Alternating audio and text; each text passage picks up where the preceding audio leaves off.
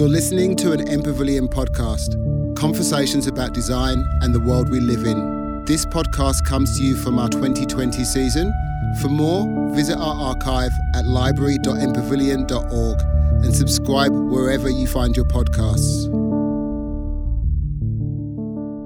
Hello everyone, and welcome to our second Black Architecture Talk for the 2020-2021 season, or the year that must not be named and the year that brings hope for all. I would like to acknowledge the traditional owners of the land that I am currently sitting on my couch from my home. Welcome to my home. The Wurundjeri and the Boonwurrung people of the Eastern Kulin Nations, and pay my respects to their elders past, present and future. I would also like to acknowledge that the elders and traditional custodians and families and genealogical lines of everyone that joins me here today, and pay my respects to their country and their family and their connections and their relationships. We are all gathered here today to have a bit of a conversation about the state of the Indigenous architecture conversation, and joining me in this yarn are some of the most deadly Aboriginal and Maori women that I know and have the privilege of having conversations with. And we're going to have a couple of reflect on, what is the Indigenous architecture conversation, where has it gone, where has it come from, and where's it going to next, and the conversations that we feel that need to happen at this point in time. So first thing I'd like to do is ask everyone to introduce themselves. And we'll go Carol, Georgia, Elizabeth, Jade, in order of people on my screen. And I'll hand over to Carol. Hello, everyone.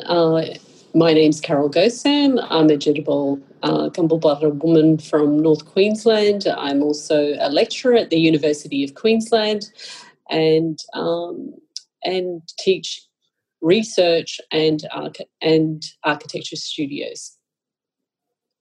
Hi everyone, I'm Georgia Burks. I'm a proud descendant of the Kamilaroi and Dungari people. I'm up here in Brisbane as an associate at Myers Elliott Architects in Paddington, and I'm also one of the co-curators for the Asia Pacific Architecture Festival. Kia ora koutou katoa I tēnei pō. Nau mai hara mai ki tēnei kōrero. Te kaupapa nei. Ai he mihi nunui ki ngā mana whenua mo tēnei rohe, mo tēnā rohe, ki ngā tini aitua mo tēnei rohe, mo tēnā rohe.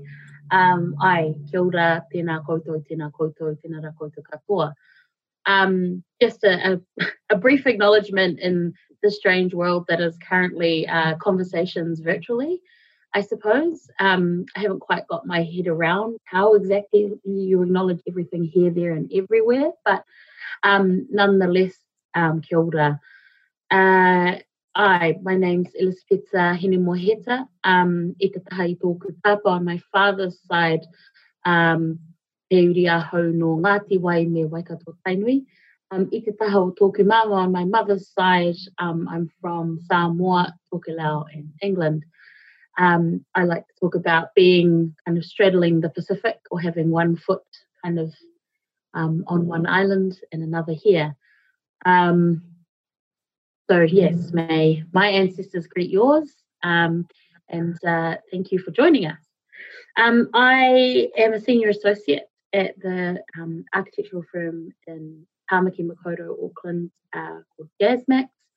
I run an internal rōpū or group called Wakamaya, and we fundamentally exist to support better built environment outcomes for Māori, but also for non-Māori, and an acknowledgement of their treaty relationship, treaty partnership duties within the context of Aotearoa, which I'm aware is a different thing in different countries.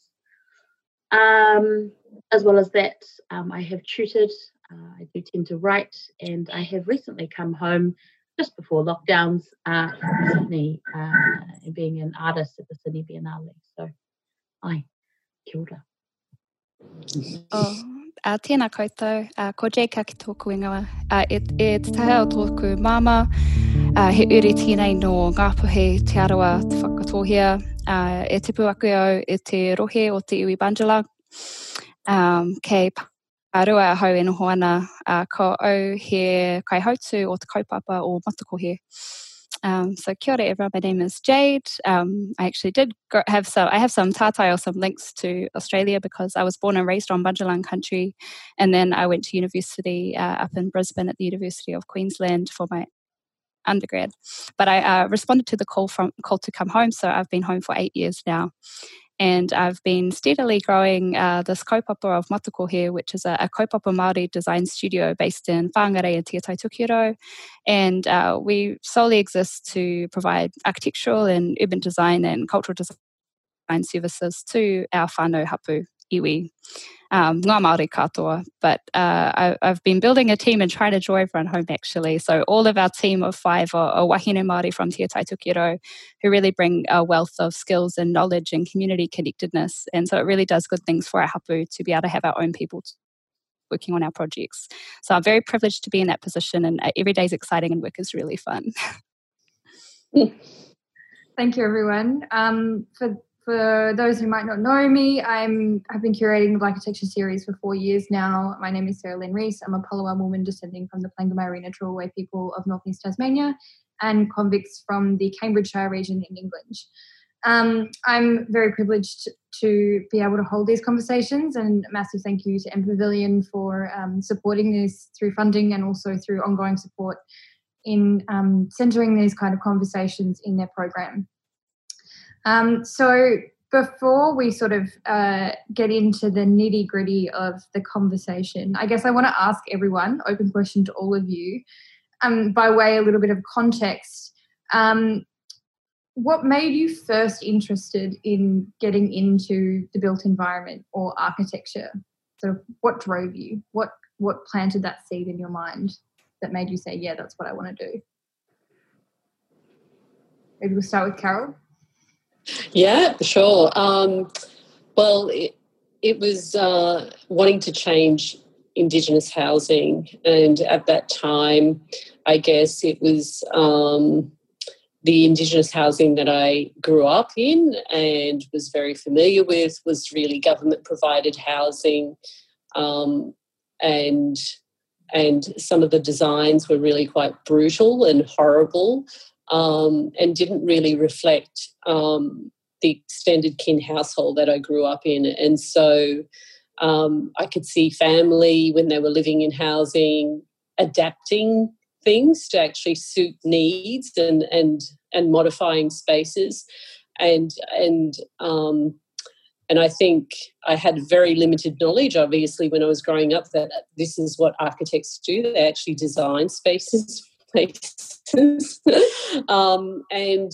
was a late comer to a knowledge of even the profession of architecture existed, and so essentially it was probably a very late development that architecture could actually have a role in changing that. So that's essentially where I started from.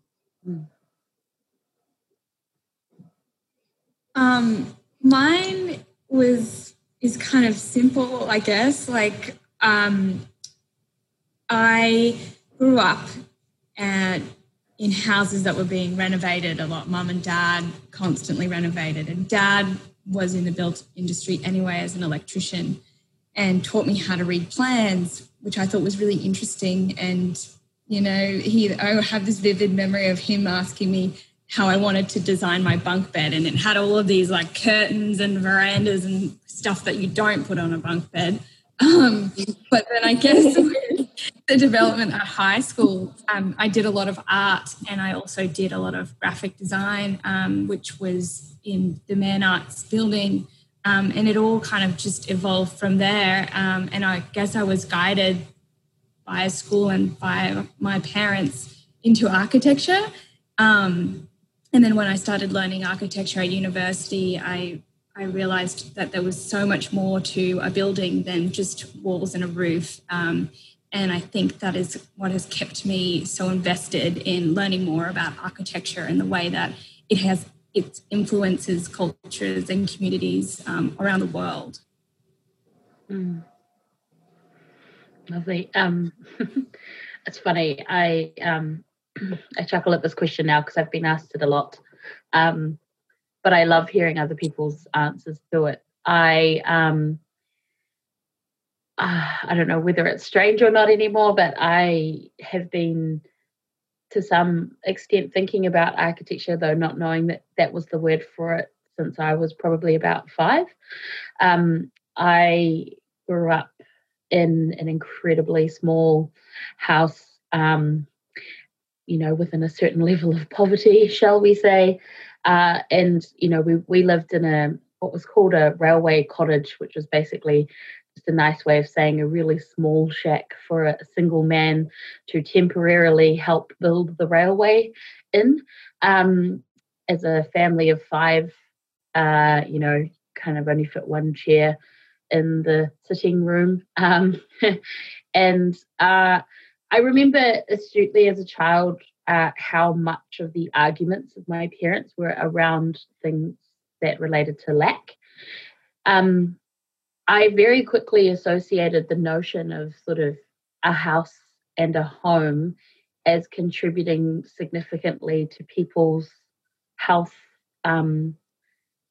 love, sort of sense of safety, and all those other things. There's lots of long stories associated to that, but effectively I was also given plans at a very young age because of my great-grandmother. She used to buy these really ridiculous lottery brochure things where you could win like an ugly McMansion in Brisbane somewhere, and like gold bullion in a car or I don't know what.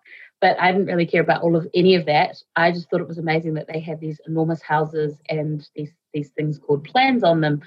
So from that, I used to sit in my bunk bed with my 2 twin brothers below me, trying to draw my dream home. And, but mostly just my bedroom. And basically that grew into kind of a real sort of keen spatial curiosity as a child, which I later as a teenager realized was a job.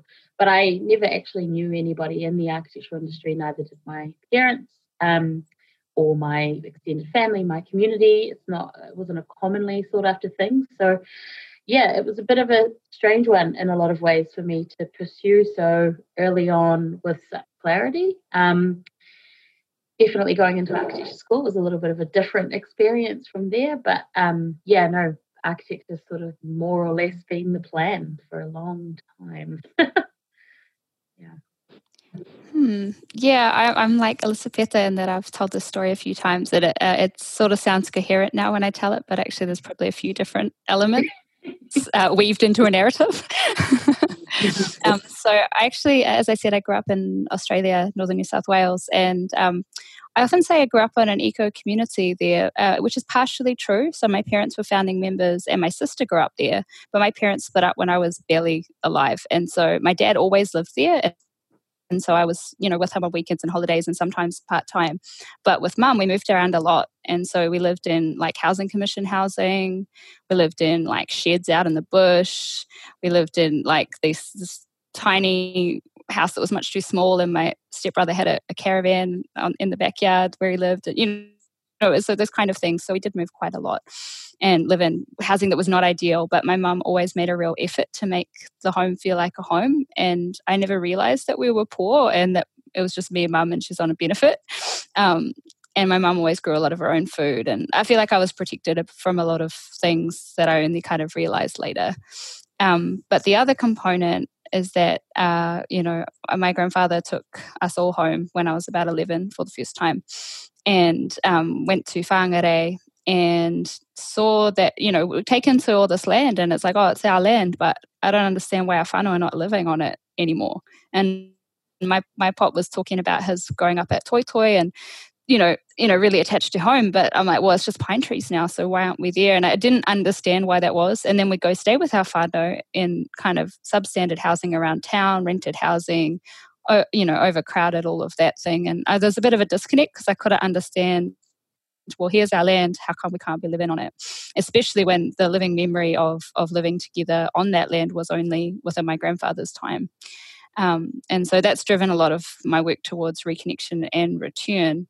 And probably the last one is just, I got the course catalogues out when I was in my second to last year of high school, went through all the courses, thought about what things I might be interested in. And actually my top preference was fine arts animation at Griffith University, but I changed it at the last minute. And my next two preferences were architecture, because I thought, I don't know if I can make a living as a fine arts animator.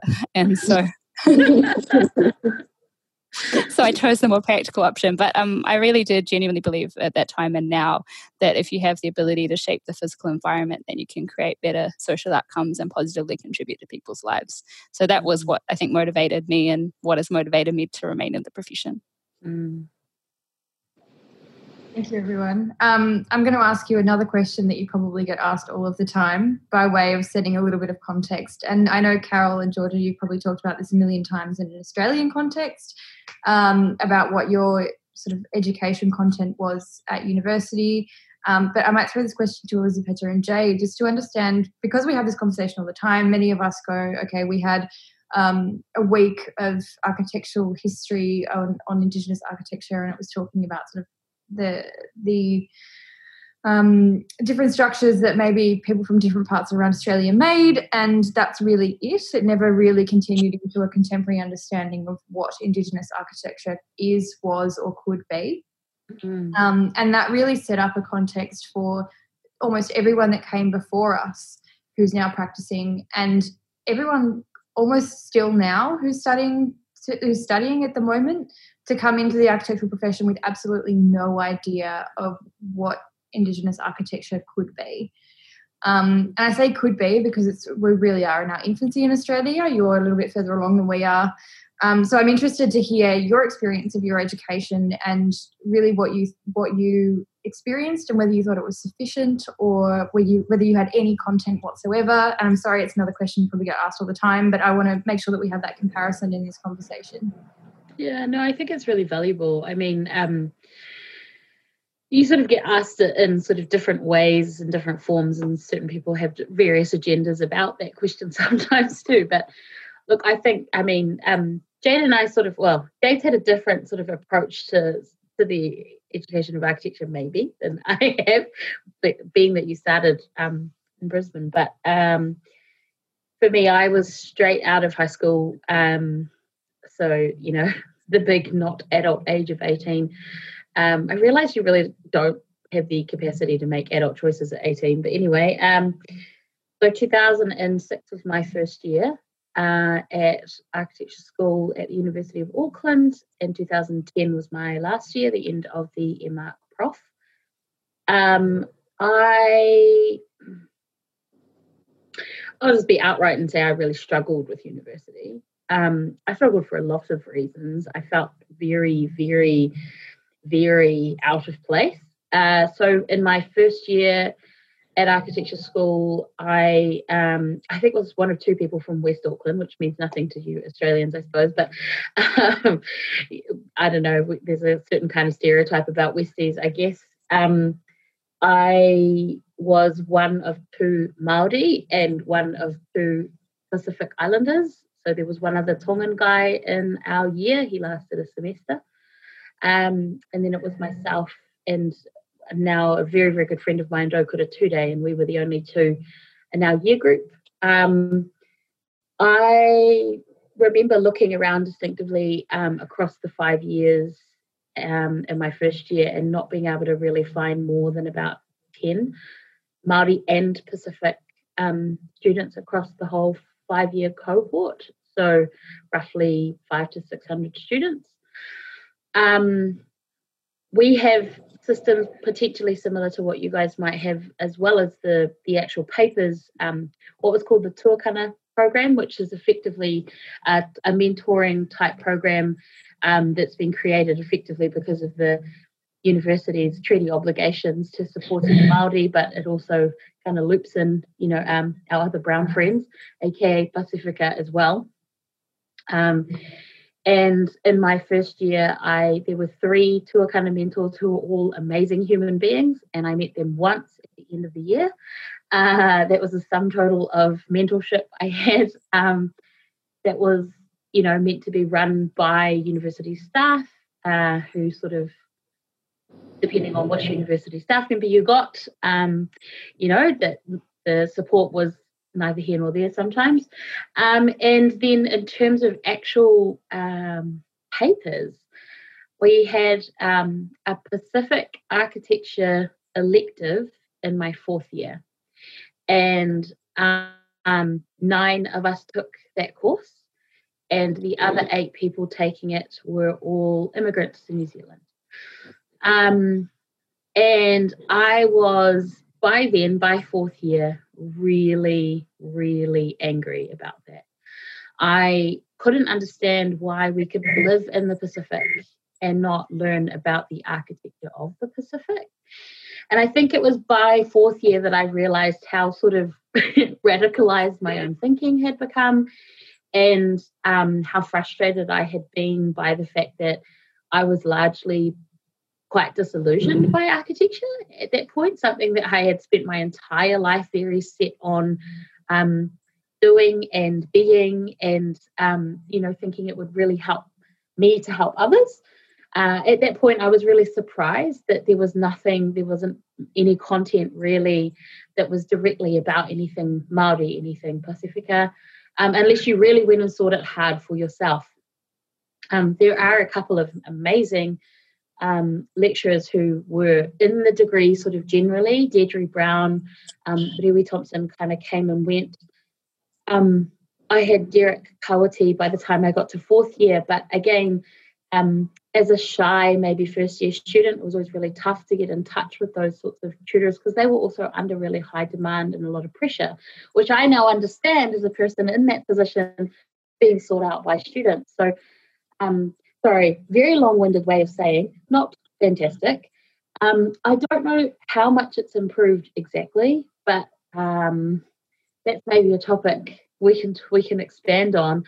I do, and I know a lot of my colleagues do, try and make a really concerted effort to reach out to university students. And just to touch on it quickly, but there was a study that's been ongoing, and the results of that were published this year for the 2008 to 2018 kind of period of research. And they found that the number of Māori and Pacific students graduating the architecture schools has declined. And so that's a really disheartening thing to know as well, that the general average of students is declining.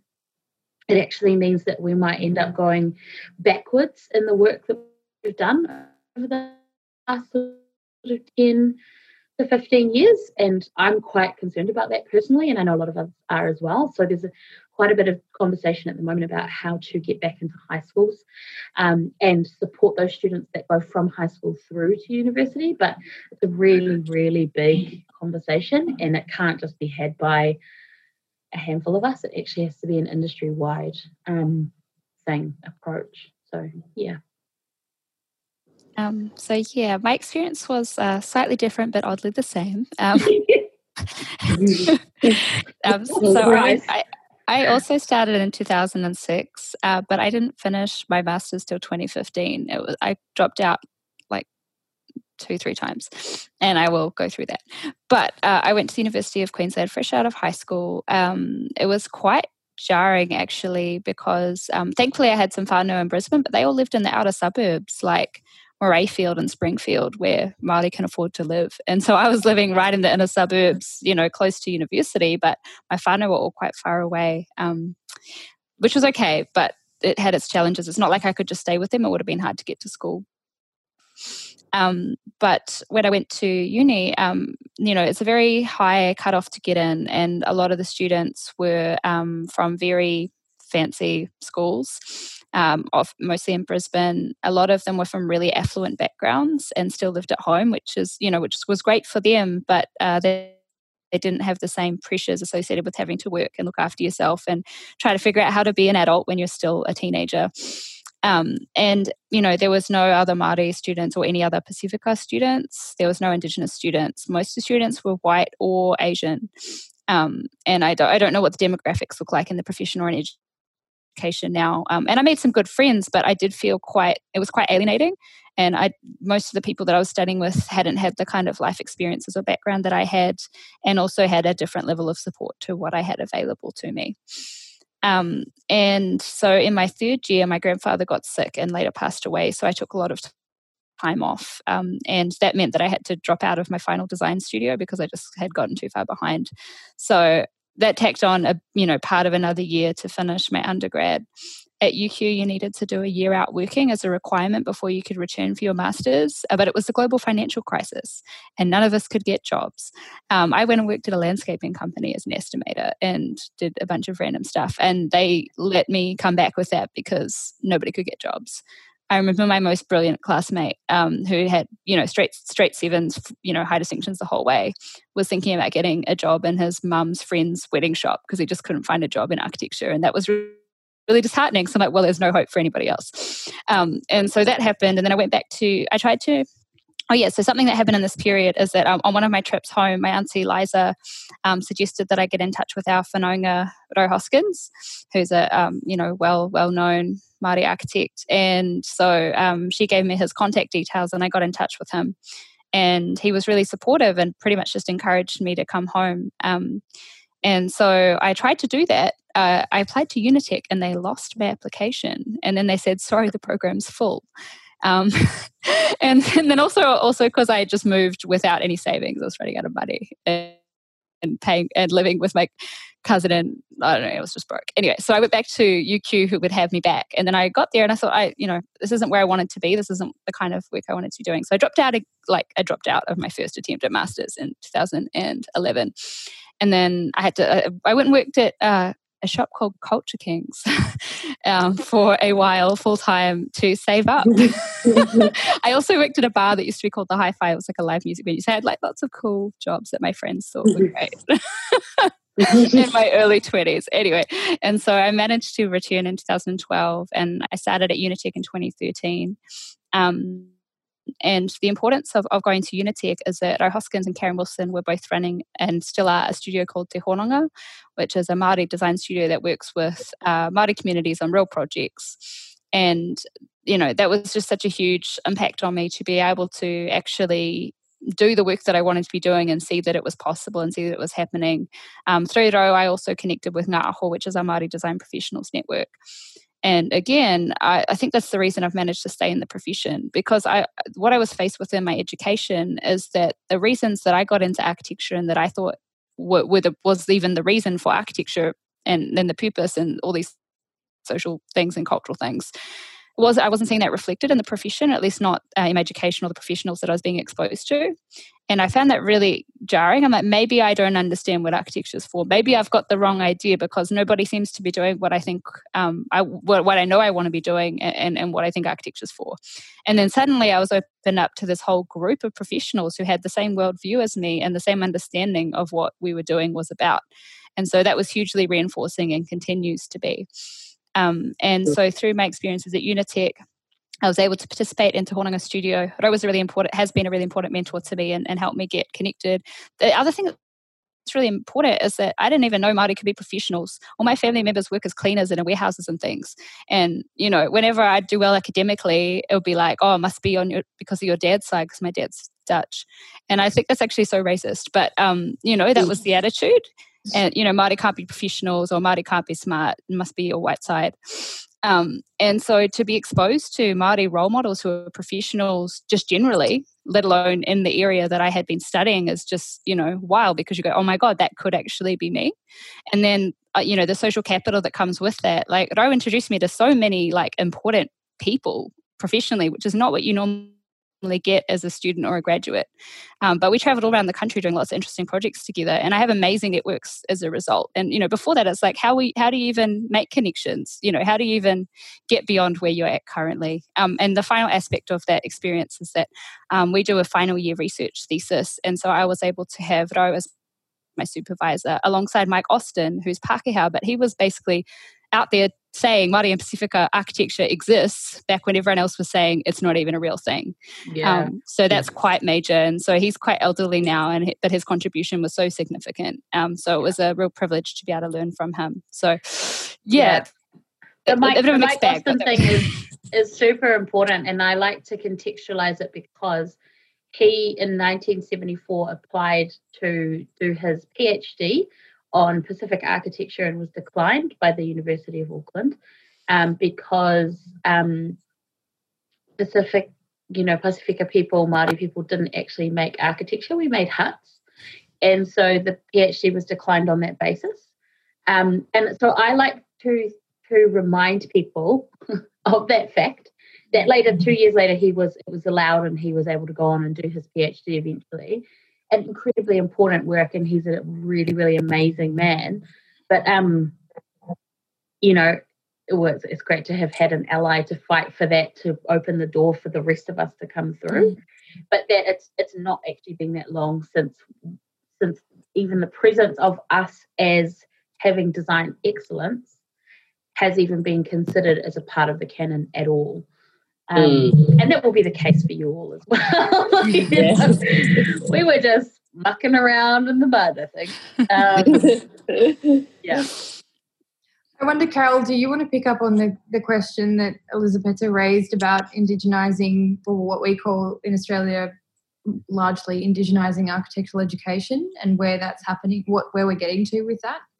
That's like one of your main roles, I guess, in your work that you do. So I'd love to hear from you what you think the state of play is in that regard at the moment. Yeah, I guess that,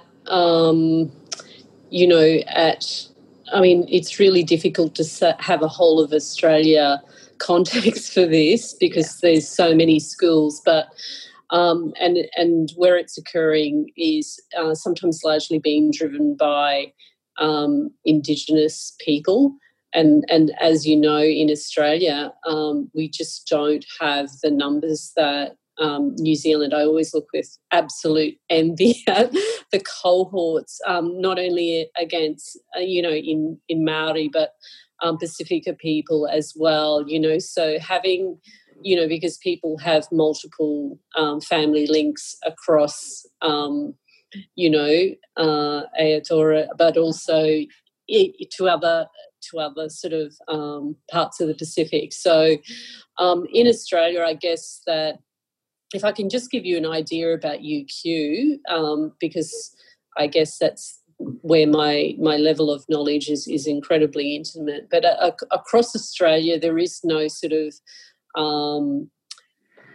national approach to indigenising curriculum. So, and a large reason is not a lack of willingness currently, but I would say when I was a student, there was a lack of interest and a lack of consideration of Indigenous architecture being something that sits within the canon as well, So people within the profession were referring to what Indigenous people built as sticks and twigs architecture. So it wasn't really even seen as something that had any sophisticated level of technological detailing, understanding, and so that's where it essentially sat in that sort of other realm of Indigenous and it wasn't really considered as part of the canon. And so I think that's been a relatively new and recent thing in Australia. And it's been largely advanced by, researchers and a minority of researchers who are working in that space, but also working internationally with other like-minded researchers, and like Mike Austin, the Mike Austins of the world across, and that's certainly occurred in Australia where so taking that seriously now, and that's very much a 21st century thing. So let's not, researchers or academics or practitioners who are working in that space was sort of seen as niche and really, probably held, not necessarily held up, but seen it as a humanist work, I'm going to work with the Indigenous people rather than actually something that really seriously contributed that Indigenous people, like all peoples in the world, were entitled and had rights to have design spaces that reflected their culture, their identity and their sort of belief system. So Yeah, so I think in terms of the curriculum development, where it is, there's definitely an attempt in universities across Australia to include Indigenous content, but there is definitely a lack of practitioners or academics who actually feel like they have a sufficient knowledge base to be able to teach at a university level. Having said that, there is certainly a lot of literature that people could actually access, and there is content that could include that as a part of the, not necessarily just history and theory teaching courses. I mean, I see sort of, Indigenous architecture being across every aspect of architecture in terms of, the design studios in particular. And through my entire degree, I never did a single design studio that had any Indigenous architectural content. And it was sort of something that occurred haphazardly. And I would say probably at UQ, it's something that's much more... It's much more frequent. It's offered. There's multiple studios. There's also staff, multiple non-Indigenous staff who have that capacity to teach and really engage with, Indigenous clients and organisations. And I know that at other universities that there are attempts to do that to varying degrees, but would I say it's sort of something that's systematic as a part of architectural education? No, not at all. I mean, I'd be interested to know, like Georgia, who went to UQ, did you do a studio that had any, Indigenous content in it or focus? A design studio, no. And similar situation to the girls where the theory subjects towards masters that you could undertake in your masters that had a real focus on Indigenous architecture was a selective. So it wasn't a compulsory thing for everyone to do. And in the bachelors, from what I recall, there was one or two that were compulsory. But again, I guess sort of just touching on materiality and just form and not really getting deep into narrative or even the cultural and social structure of each country, which really I think are quite critical if you're going to be designing on that country for this particular community. But I wanted to touch back on what Jade was saying, Alyssa was saying about allies. And I think I definitely got that from UQ through people who were teaching there, such as yourself, Carol. I think I met, through yourself and Kelly Greenough, the network sort of grew from there. And then, Sarah, I met you down the line, and it's just about continuous growth of banding together to, I guess, I've been learning in that sense, in that way, of educating myself through others, through these allies. But yes, I can't recall having, back in when I started my bachelor's in 2011. I started my bachelor's straight after high school and just kept going. I had a year out in between bachelor's and master's, and sort of finished that back in 2016, my master's. But, that was even quite recent, and I can't recall, like, I don't remember anyone sort of having a real focus on a design studio that was purely about just engaging with country. I don't know if that's changed, Carol, but that was my own personal. I can say that the Pacifica Architecture course that was an elective when I was there was shifted to being a third year paper that everybody had to take, which is great. I personally think it should start at first year.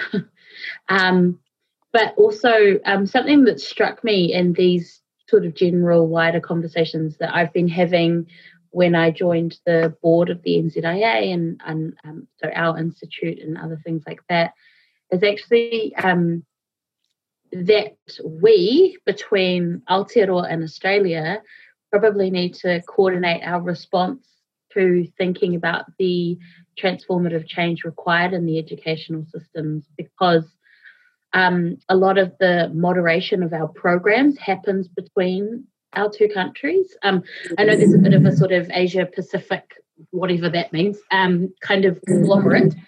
But I have been told, I don't know if it was offhandedly, but or if it, if it was an excuse, but that there's general buy-in in Aotearoa for Māori content to be included in the degree, and that happens at various levels in various ways. You can kind of get into the minutiae of how that is good and bad and how that works and doesn't, but that one of the harder things is actually getting it as a part of the same moderation criteria because of the size and weight and voice of the Australian universities. Because, when I was at university, there were basically 3 schools of architecture. You could kind of say now there's 4 or 5, depending on, which part in the degree. So some schools will offer the bachelor's, some are now offering the master's, and then you've still got the 3 that are doing both. So there's a few more options, but we are still a smaller voice in the wider context. But I do believe there needs to be a sort of broader approach that includes both of our countries. And I think that's something that probably these conversations hopefully help change or help begin change with. So that would be really exciting. And one other thing that struck me in my kind of years of dialogue and this sort of stuff was actually, it was unfortunately at Rewi Thompson's funeral. So very young, like he was only 58, Māori architect who was quite well known here in Aotearoa, who had a really close relationship to Kevin O'Brien. They were in the middle of trying to set up a Trans-Tasman design paper, and it's always frustrated me that nobody's picked that up again, and it's nobody's fault. It's just like, it would be great to do.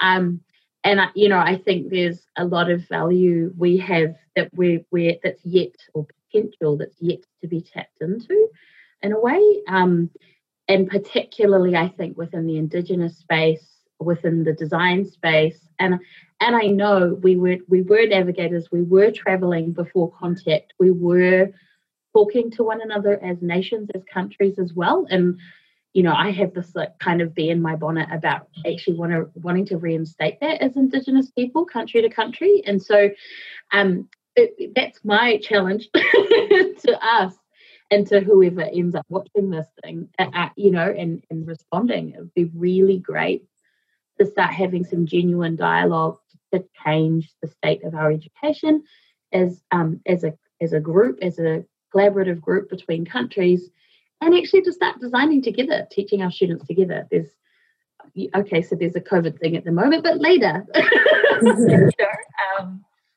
don't see why not. We there's practical experience we have here. There's practical experience you guys have as well. There's differences that are beautiful. There's tensions that would be amazing to explore. Completely different land context. We do a lot of other things. We're sharing other things. Why not education? I mean, I can speak probably on behalf of Carol and Georgia in this context. We would love to do a studio with you guys. Absolutely. That would be great. Yeah. One of our universities should make that happen. I guess I'm just conscious of the time, so I do slightly want to move us on. And I'm going to skip one of the questions that I had, and I'm really interested in taking us to the point of, what are you advocating for now? Like, what do you think now needs to change? In the context of where the conversation has changed since your education and entering into the profession, but what is it that you believe now actually has to change? What are the conversations you're passionate about? I might go first for this one. Something that I'm really passionate about changing in Australia, in the Australian context, is just making this kind of conversation the norm. I think there are a lot of people that are afraid to get it wrong, or afraid to say something wrong, and I think that's holding us back from moving forward. So that's something that I try to advocate for in all my social groups, as well as in the professional atmosphere as well. So that's something that I really am trying to do, just make it a conversation that just allows for growth and change and awesome architecture.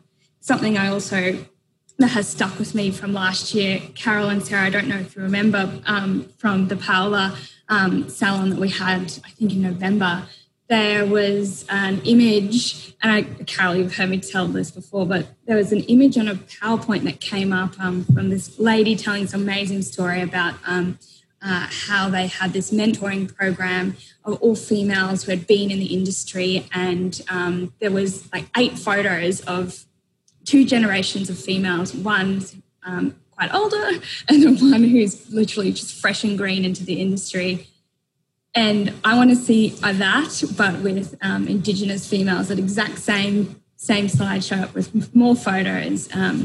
So that's what I'm trying to advocate for, just those 2 things, and as much as I can, but they're probably the strongest ones.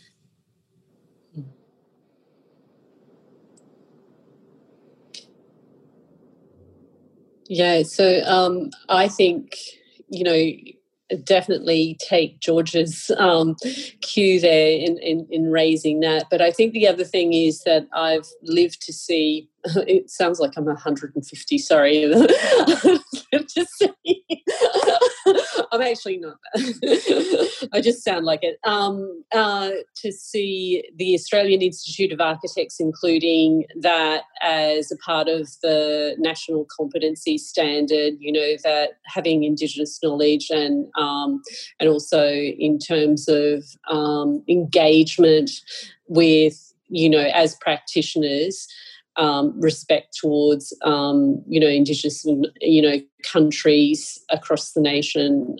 So that's been incredible shift and change, from having 0 content or limited content with, 1 practitioner in all of Australia teaching, or 1 or 2 practitioners actually delivering Indigenous content, to now, the institute, the chapters, architectural events, things like Blackarchitecture. It feels like, and it seems like, and I think it's quite deceptive. It feels like, there's Indigenous content everywhere. It's so exciting. We're finally at that space. But I don't think we're at that space until we actually have the realisation that George is talking about, where we see Indigenous graduates really participating at high levels in architecture and being able to transform and change architecture so that it becomes a part of the norm and it's not a fringe discussion, it's not a fringe event, and then it's not also an opportunity for practitioners to see, this is another economic opportunity for our practice. This is actually really core and part of the way in which they do business, because they're really interested in engaging with Indigenous people in a genuine way, because that rather than for what the economic opportunity that it presents, which I think is pretty much sometimes the motivation of some practitioners. They just see that this is opening up across institutional spaces and hence you have to have knowledge, and so we're going to upskill in that because then it becomes another sort of strong business case for the expansion of our business. So and I think that will have a short run with communities, and Elizabeth was talking about earlier, about governance, and Jade, about governance structures, really being, you don't see transformation unless it's sort of through every tier, and engagement. And so unless there are engagement structures that actually really include Indigenous people in a meaningful way, then, I work in an institutional space that, and at an institution that's, starting to develop Indigenous design guidelines, and they want to do it in a way that is not, adding an Indigenous layer to space, but actually do it in a way that it's transformative for Indigenous people in an economic sense, but also spatially, contextually, but also in a governance, processes. And so it's a new form of business as usual rather than the old form. So I think that's the thing that I'm getting most excited about, and seeing that occurring across different institutional spaces down to practice. Like, I'm so inspired with what Sarah does with the practice that she works with, to see sort of people like Georgia and also engage with, young Indigenous people who are really super excited about engaging in this in a future that has great impact and transformation potential for the way that Australia practices and engages with Indigenous values and in space and place. Can I jump in there? Yeah. So the thing that I'm really, well, there's so many things, but the thing I want to focus on is just the growth of kaupapa Māori practices. We don't have very many, and most of our practitioners are either, solo architects or designers, or they get snapped up by their iwi and go work in resource management or governance or management or something. Or they're working in mainstream practices, sometimes doing Māori-oriented work, sometimes not. And we just have so few Māori practices, and so few of the ones that do exist have any appetite for growth. And we really do need some slightly larger, I think some medium scale firms out there. And we need them all around the country. There's huge gaps. I mean, in terms of my personal ethics, I often, would question getting asked to work in areas that I don't have whakapapa or genealogical links to. But sometimes there's actually nobody who is from there who has the right skills and training and the ability to take on the project. And to me, that's a problem. I shouldn't be the go-to for an iwi I'm not from, but I'll support it if there's nobody else available. But my next port of call would be to try to bring on board graduates or younger practitioners who are able to step into that space with my support. So that's kind of the goal of the vehicle that I've been building. But we need more. There's not nearly enough. And it's a problem. And we do see some of the same issues around, mainstream firms become more interested in Māori work, sometimes very genuinely, sometimes as a competitive advantage because they see that there is settlement money. So maybe sometimes it's a bit of a mixture of both. But I do think that if you are working in that space, especially doing explicitly Māori work, then really you have a commitment to advance it. You should have a commitment to advancing Māori practitioners and growing them so that that generation coming through are equipped to do that work in future. And so that's what I'd love to see from our mainstream practices, and that's something that Elisabetta is very involved with within her practice. But I also think we need to see our Māori practices growing. And we also have a huge push for Indigenous procurement at the moment. And a lot of it is concentrated in construction, general contractors, trades, that kind of thing. There's no reason it can't be also architecture and planning and the other built environment professions, although we're not seeing it yet. At the moment, when we do government tenders, usually, it's only the bigger firms that can be competitive because you need to have a certain track record and experience on certain kinds of projects and so on. And so we end up in a situation, and I still don't really know what to do about this, but where we've got the big firms and then we get our little Māori practitioners on the side teaming up with them, and then we inadvertently end up in competition, which is as Māori practitioners, that's, well, no, actually, no, I can't say everyone has this view. I know some are quite into competition. I'm really not. I'd rather be collaborative. If I'm not the right person for the job, I'd like to step aside and support the person that is, or work together and not step aside and, be in a collaborative way. And I really think that's how we should be working. But sometimes these processes are set up that create a competitive environment without us even knowing, and limit our ability to support one another. And I've often thought about, what if our little practices started teaming up and going for these big government bids? But the reality is most of us don't have the track record or the scale to demonstrate that we can meet their base criteria to even get a look in. So I don't think it's an easy fix. And I think part of it is actually getting some of our practices to, grow a bit more and be a bit more competitive in that space. yeah, so lots of challenges. We still have really low numbers in our profession, although it's higher than what I hear you have over there. It's still kind of astonishingly low. Like I think maybe it's like less than 2% of registered architects are. I can give you the actual number if you'd like. Thanks, I would love it. Yeah. It's actually 3%. Oh, okay. So like fractionally higher, but yeah. Not a lot. You know who I was citing? Someone told me the other day it was 3% for Māori and Pacifica, so I was just shaving a bit off, but they must have quoted. No, so there's 65 registered architects who identify as Māori. There's 8 that identify as Samoan, like 2 Tongan. Oh, hold on, here's the actual number. 8 Samoan, 8 Cook Island, 3 Niue, and 2 Tongan. So, small but mighty. Yeah. Last time I looked at the statistics here, or the last census, whenever that was, 2014 or 2016, I think we represented about 0.03% of the architectural profession. Yeah. And in order for us to have population parity, we would need to have 333 registered practicing Indigenous architects, and we're quite a way off that.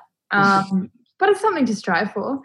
I think that I've loved all of these conversations, and I do have sort of at least one more question to ask you. But reflecting on this, I was actually, if I may put my 2 cents into this conversation, I was asked to do a diagram for work the other day about what our Indigenous advisory space actually means. So my role in my practice is both architecture and ideally working on projects that work with communities so that we can embed those values and knowledge into our projects. But then also working with governments and competition processes and other architectural practices to advise them or to undertake traditional owner engagement on their behalf for other projects, so that in the sort of greater good theory that if we can work with as many practices as possible, then this becomes normalised and more projects will work like this. And one of my colleagues asked me to create a diagram about sort of not what is our Indigenous advisory space, but why. And so I sat down for a while and I thought, okay, well, every project in Australia is built on, like 100% of projects built in Australia are on Aboriginal and Torres Strait Islander land. And that means that every project has the capacity to be an act of destruction, an act of maintenance, an act of repair, or an act of celebration. And at the very minimum, we need to start with maintenance in the definition that it would be do no more harm. And what we really need to be doing is looking at celebration, which is genuinely designing with value in community, culture, country, values and knowledge systems of our traditional owners, whatever they may be, in whatever place that may be. And ultimately what that, at least to me, means that we need to be designing with country rather than against it. And I feel like we're a really long way away from that, but there are sort of glimmers of hope of examples that are coming through of what that actually means. But then also, like, we exist in this world of architecture where we're at university and we're sort of taught a certain way of thinking about architecture, and it's very much object-based or it's very much theory-based. And you never really go back to the concept of, okay, well, the central question is, what is country and what does that mean for this place and what are the values of country, at least in an Australian context, and how do we make sure that we're working with country, and the fact that that's going to be different everywhere. Like we have such a long way to go, but also there's so many exciting things happening that it really motivates me to keep working. And I guess if I can keep adding my 2 cents, what I'm advocating for is that there needs to be change across every part of our profession. It needs to be encouraging more students to come into education of architectural, the built environment. We need to almost de-silo these things so that we start having conversations across these professions. We need to make sure that any Indigenous people that go into education systems don't feel like they have to leave their culture at the door, and that actually that's something that they can bring with them, and that's something that their tutors are actually adequately equipped to critically evaluate and respond to. And that there are Indigenous people in these roles, and of course we need more of them, that students can see themselves reflected in. Then our profession obviously needs to change in that it understands what it actually means to centre country in design, and that doesn't have to be something that is only exclusive to traditional owner engagement. There needs to be a baseline understanding that every project we do, even if we can't understand what the knowledge is, we can still understand what the country is. and that we can embed that in our design so that even where we might not be able to engage with traditional owners, we can still work from a place of doing no more harm and even better repair, even better celebration. And then, even the way that we talk about architecture in the media has to change. We need to make sure that where projects have had engagement with traditional owners, that they actually included those voices of those traditional owners. Our awards processes, Elizabeth and Carol, we've talked about this at length, but our awards processes need to change so that those voices are centred, so that the engagement process is actually part of that. And wherever these projects are talked about in the media, they have to change so that we as Indigenous practitioners, every time I open a magazine or a journal and I read something, I look at it and I go, okay, this project is representing someone's totem or someone's Māori or someone's country, but nobody is talking about what the engagement process is. I don't know who the traditional owners, that if they were engaged in this process, if they thought it was appropriate, if they think the outcome is appropriate. And how can I judge this as an appropriate piece of architecture or a good piece of architecture if I don't first know if it's appropriate? So there's just so many things, but everybody's working, and everyone in this Zoom room, shall we call it, and sort of everybody across the profession in all the different silos that exist is working on so many different angles to approach this problem. And that's what motivates me to keep going, because it's not just, I don't feel alone. And I know when I was a student, I felt alone. Because there was no Indigenous students in my degree, and I didn't know any Indigenous people in architecture until I was in my third year. And they weren't even people studying, they were sort of people that were graduates or had done something. I think I met Carol for the first time at the end of my third year. And that to me was like, what? There are these people that I should know? How is this not normal? Anyway, I'll stop talking. I think my last question, because we're getting close to our hour of time, but it's okay if we go a little bit over. I just want to ask, what is it that you're most proud of? What is something that you've done that really gives you pride and keeps you going? I guess because I sort of didn't answer the last question, but it links to this next question. So I'll start a little bit with a story, and I'll try not to be too long. I got to spend last weekend with our kaumātua, one of our elders from Ngā Aho, Matua Hari Williams, who you would have met, Sarah, Jade knows very well, who's in his 80s. He's a good vintage. And I got there a little bit late, a little bit hungover, definitely had lost my voice. And the first question he asked after telling me that I was late and I had missed the karakia, the prayer, was that we were going to go around the table. There were literally four of us at the table. We were going to go around the table and we had to tell each other the story of our names and our life purpose. This was at 12:30 on a Saturday, and I was like, what am I in for? But I have had this conversation once before, and I was surprised at how easy it came to me. I feel like it's one of the life purposes I might have. But so very simply for me, and it sounds really vague and big, but a long time ago, I kind of had this realization that my life purpose was to birth new spaces that were of this whenua, of this land, of this people, that were about empowerment and joy and celebration, and not about with an ability to acknowledge tension and pain and trauma, but to look through that.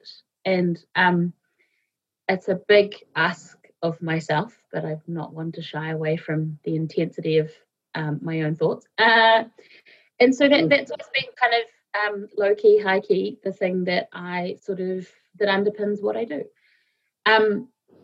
And I have been very fortunate in the sort of short period of time, in some ways, although it feels like, a couple thousand years worth of work, to have had some really awesome wins, I feel like, in actually, a few of them have popped up lately. I was asked to go to a cover circle with mostly Tongans, but a lot of the current Pacifica group of students at the University of Auckland who were all finishing their master's degree. There's a whole heap of them. And I get invited along, and there was actually me, a newer generation of graduate Pacific Island students, and then this current set of actual students. And I was getting called auntie. And yeah, they were being incredibly rude. No, I'm joking. But actually what it was an acknowledgement of, I suppose, pathways that we're creating for these younger ones. And, you know, they're talking to me about stuff that they had seen me do that I was completely unconscious that they had seen me do. And that, quite frankly, I sat there and was kind of like trying to hold back tears, even though they were like gently mocking me, because it was just beautiful to finally start to see layers of students past me, and I didn't think that would come. And it's not about me, it's actually about a whole sort of series of generations of hard work of a lot of people that have put in the time to show up for these students so that they graduate. It's being able to have conversations with an 80-plus-year-old kaumātua about the new strategic direction for our institute that is completely fundamentally trying to change the way every architect has to operate in this country. Like, we're not asking small things of ourselves. It's the fact that the other day we were having a conversation in our office genuinely, because our new strategic plan for our practice is to be a bicultural practice, and a lot of people are nervous about that. They don't know what that means, but they're trying. And I said, quite frankly, that being a bicultural practice that acknowledges Māori and non-Māori within Aotearoa, yes, we're going to have all the beautiful fluffy stuff, the good-looking buildings, the great narratives, the excellent process. You know, we're going to lean in really hard to this stuff. But in order to get there, we're going to keep coming across systemic issues. We're going to come across the issues with our oranga tamariki, you know, our ministerial, parts of our government, education, health, whatever, that have fundamentally wronged Indigenous people and are still doing it. You know, highest incarceration rate of Indigenous women in the world is Māori women. So in order for us to do the fluffy stuff, actually as architects, we need to do more dirty work in terms of the politics and the government and the really hard conversations. And I've been pushing very hard for a lot of non-Māori to lean harder into these spaces, because they get too many opportunities to opt out, and they've had too many generational opportunities to opt out, and I'm over it. So, you know, that I'm able to have this conversation and it's taken seriously, it's a win. Now, when we start actioning it, that's when I'll start dancing, because, like, that's a real big shift, I think, personally. And yep, it's really hard. We are one of those big practices that can demonstrate track record with government departments, but it also doesn't mean that we necessarily got the track record to change things systemically, because we are still trained as architects.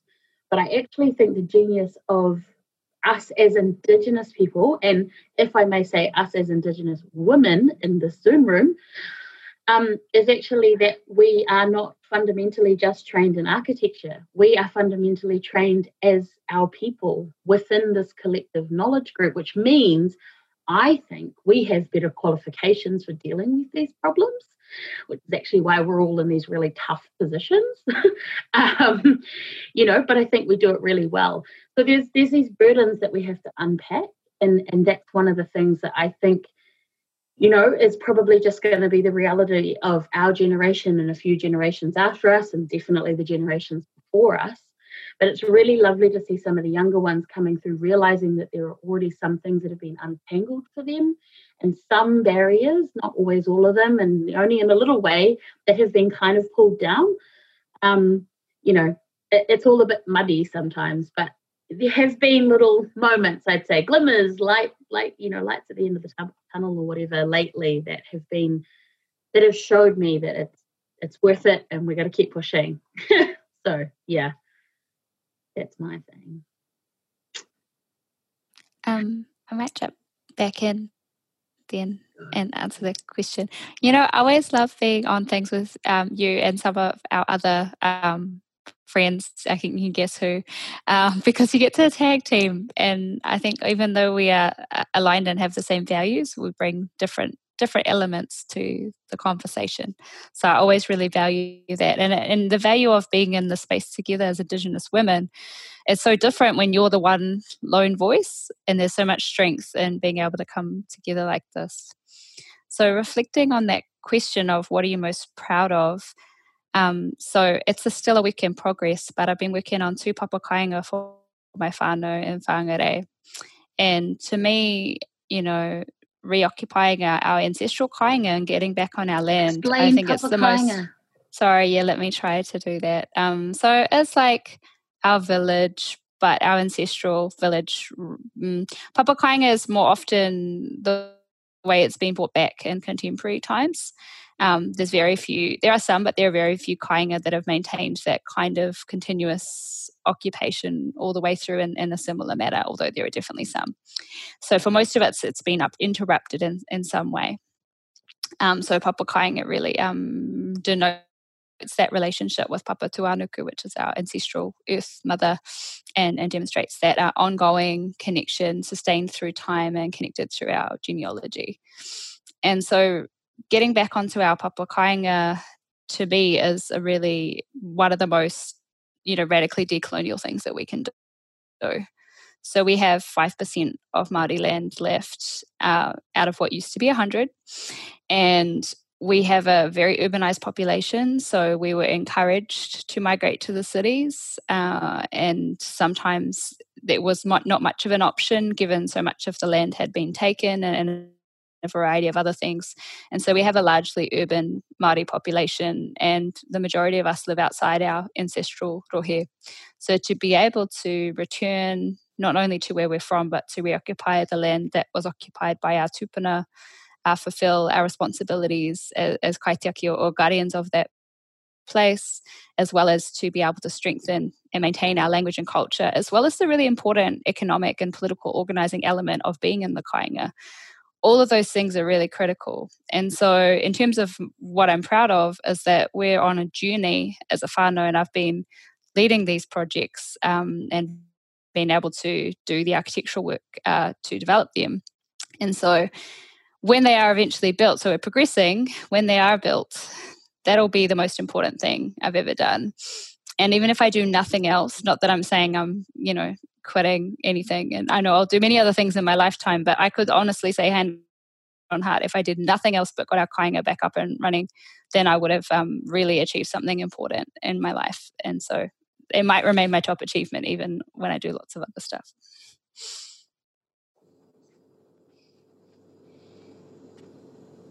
I feel like I'm so early on in my career that I'm proud of everything that I've sort of done so far in a way, but I still know that there's so much to come forward.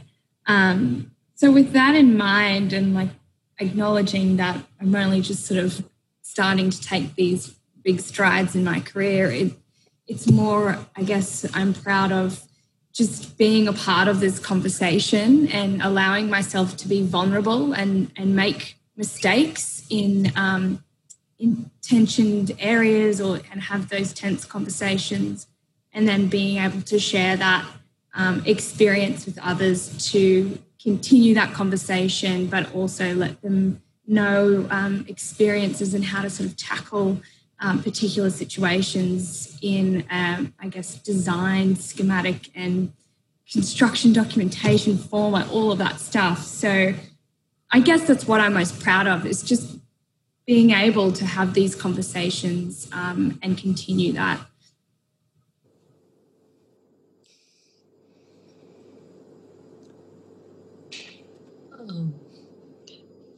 Sarah, so I just, I'm thinking about that question about being proud, you know, and I guess that similarly, I think, you know, having to be in this moment and to see this moment rather than as an individual accomplishment, the collective, to see the collective sort of energy and diversity of Indigenous voices that is occurring within Australia, Aboriginal and Torres Strait Islander voices. And, you know, despite the fact that there are very low numbers on the ground, that the conversation is occurring and that we're using every available resource to sort of keep in that conversation, to keep shifting and changing things, and it's occurring across governance structures and institutional spaces. So I think that, to me, it's not so much an individual accomplishment, it's but to be a part of that sort of collective, you know, voice that is occurring, and to see younger people coming through universities who are engaging in the space and have something to engage with. You know, where I went, as I mentioned, I went to university with the objective that thinking idealistically that design would solve all the problems and that there were the mechanisms and structures that would engage and invite that sort of change in conversation. And disappointingly, you know, I still find that Indigenous housing, my whole sole objective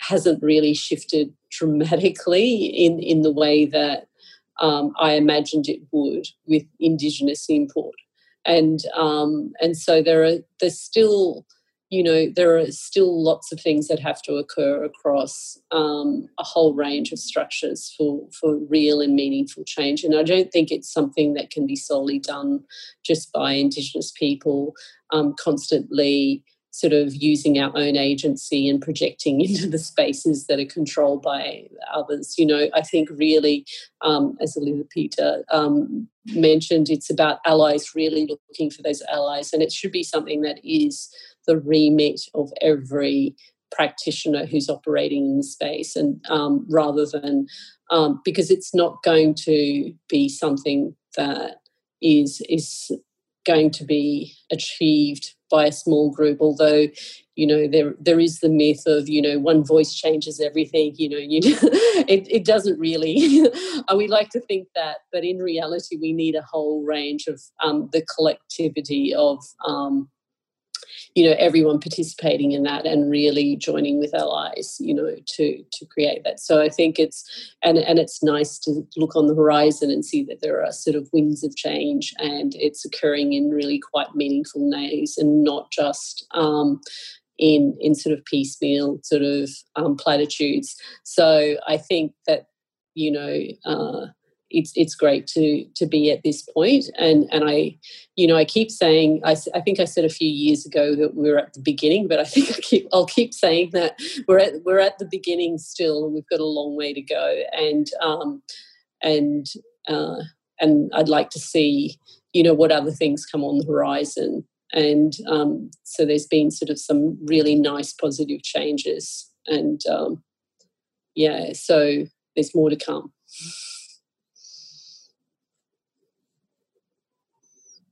Thank you all so much for joining us for this yarn. And I just wanted, if anybody wants to say anything before I wrap up, I'll give you 3 seconds and I'll count down to unmute yourself. And it's like Carol and I were teaching this year, and I'd go, anybody? 3, 2, 1. I would just say, I'm going to say one thing. Thank you, Sarah, for hosting this. Oh.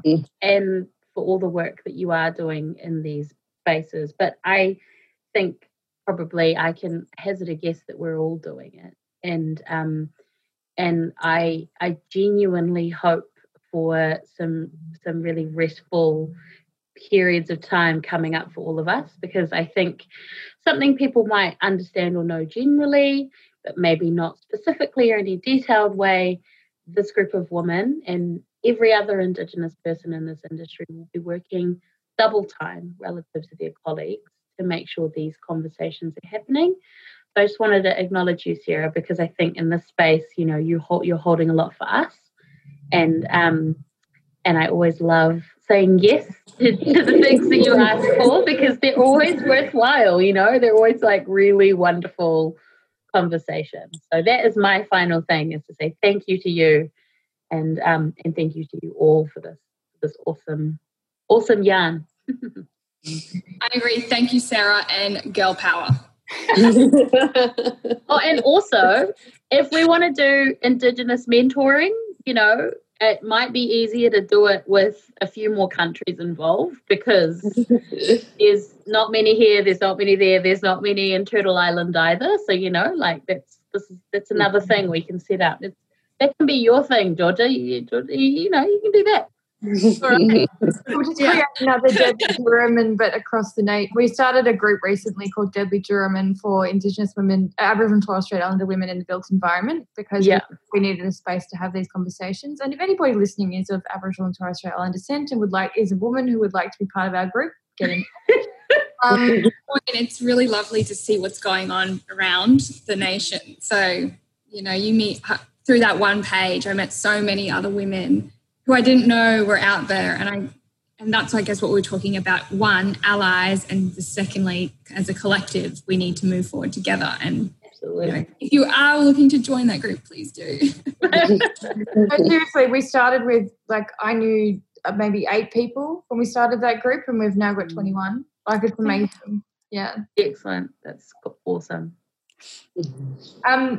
We might all hang on the line after this and have a bit of a yarn, but I thought I would just thank you all formally for joining us for this yarn, and I really appreciate how open and vulnerable you've all been and shared your stories. And I know that some of these questions you get asked a lot of the time, but I thank you for taking the time to answer them again in the context of this conversation. I feel like sometimes it's useful to have those yarns.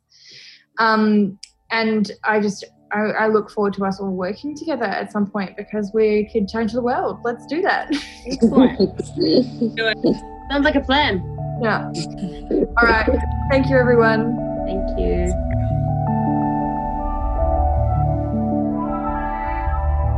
You're listening to an MPavilion podcast, conversations about design and the world we live in. This podcast comes to you from our 2020 season.